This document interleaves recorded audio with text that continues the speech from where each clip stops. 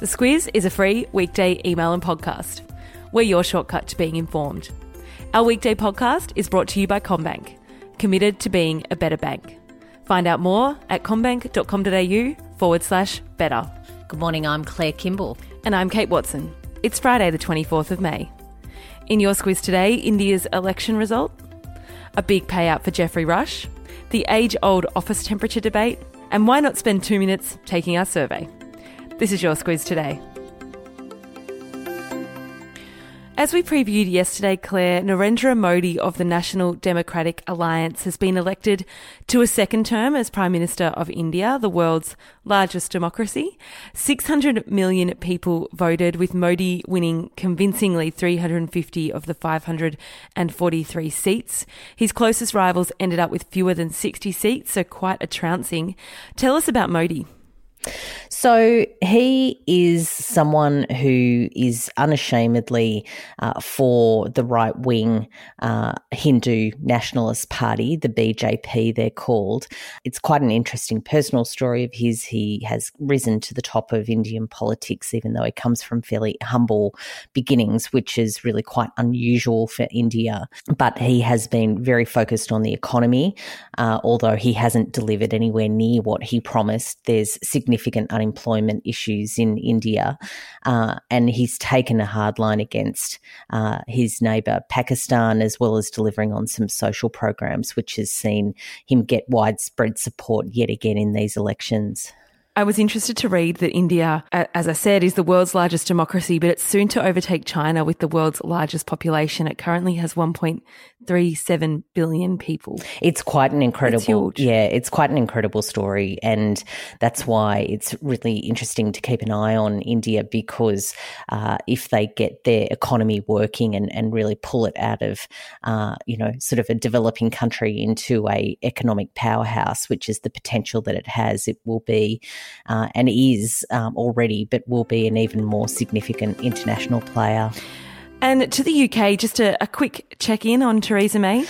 Right, so she's still in the job, which is the first thing to note, which late yesterday, certainly looking at the media that was coming out of the UK, the insinuation was that perhaps she only had hours to be in that job. They're really coming at her. The latest plan that she's put together to get Brexit through the UK Parliament has not been at all well received, and her colleagues are now really gunning for her to step down. So one to keep an eye on over the weekend. Geoffrey Rush has received the largest defamation payout made to anyone in Australia ever. Ever, yeah, and that comes in his defamation case against the Daily Telegraph. You'll remember that the Telly ran a couple of articles saying that he behaved inappropriately towards a co-star in a Sydney theatre company production. He received $850,000 just as the first payout, but the confirmation of the second part of it, which is $2 million for lost earnings, is something that really takes him to a record that he probably didn't really want to achieve. It was interesting yesterday to see his lawyer say that they were willing to settle it for $50,000 plus costs and an apology, and of course it's blown out of proportion since then. Damien Flower isn't a household name unless you know anything about horse racing, where he is a big deal. The racehorse owner yesterday was charged with importing cocaine, Claire. And not just a little bit, quite a bit, 28 kilos.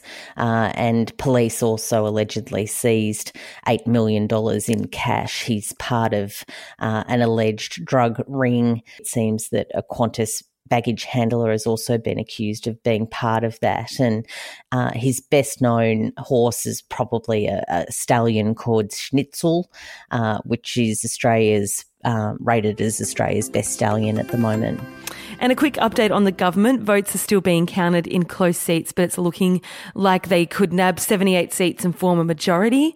And with Jim Chalmers ruling himself out of the Labor leadership yesterday, Anthony Albanese, or Albo, is likely to be elected the new leader of the Labor Party.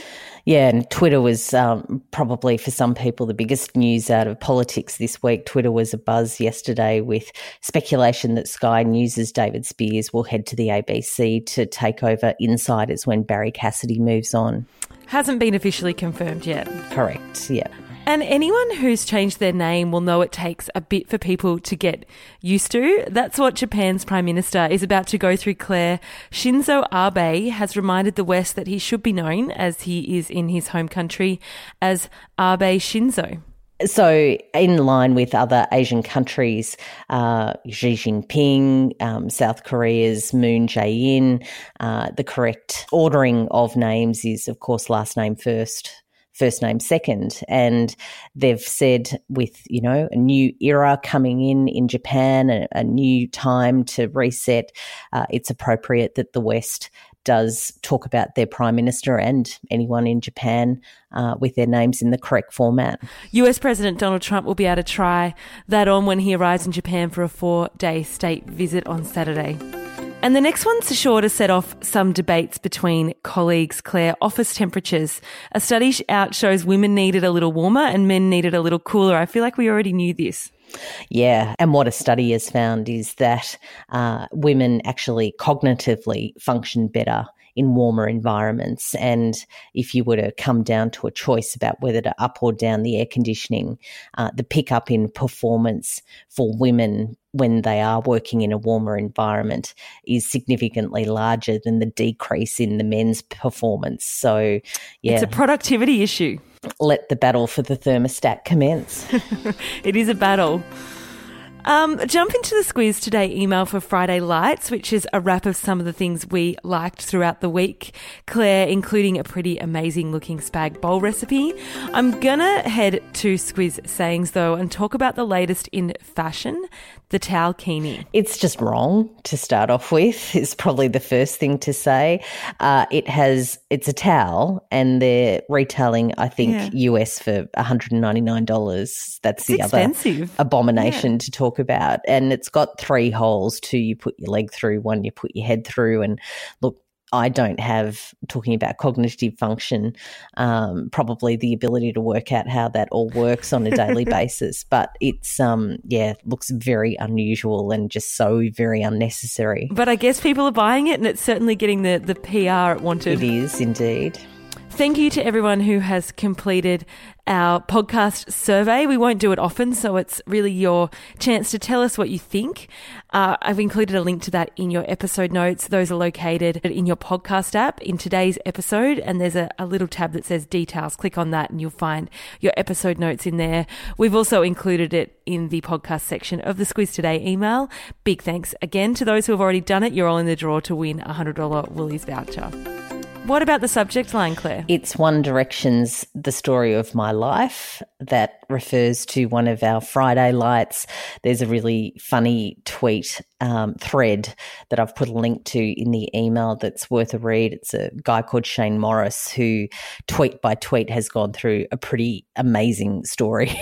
Is it true? From his life. Well, look, he says it is, and apparently it's going to be made into a film. He's certainly had some approaches off the back of this Twitter thread. So, look, we could all tell our life story and be stars, apparently. On Twitter. Yeah, exactly. On Twitter, yeah. Thanks so much for listening to the Squiz Today podcast. Have a great Friday. Have a great weekend. We'll chat to you on Monday. The Squiz is a free weekday email and podcast.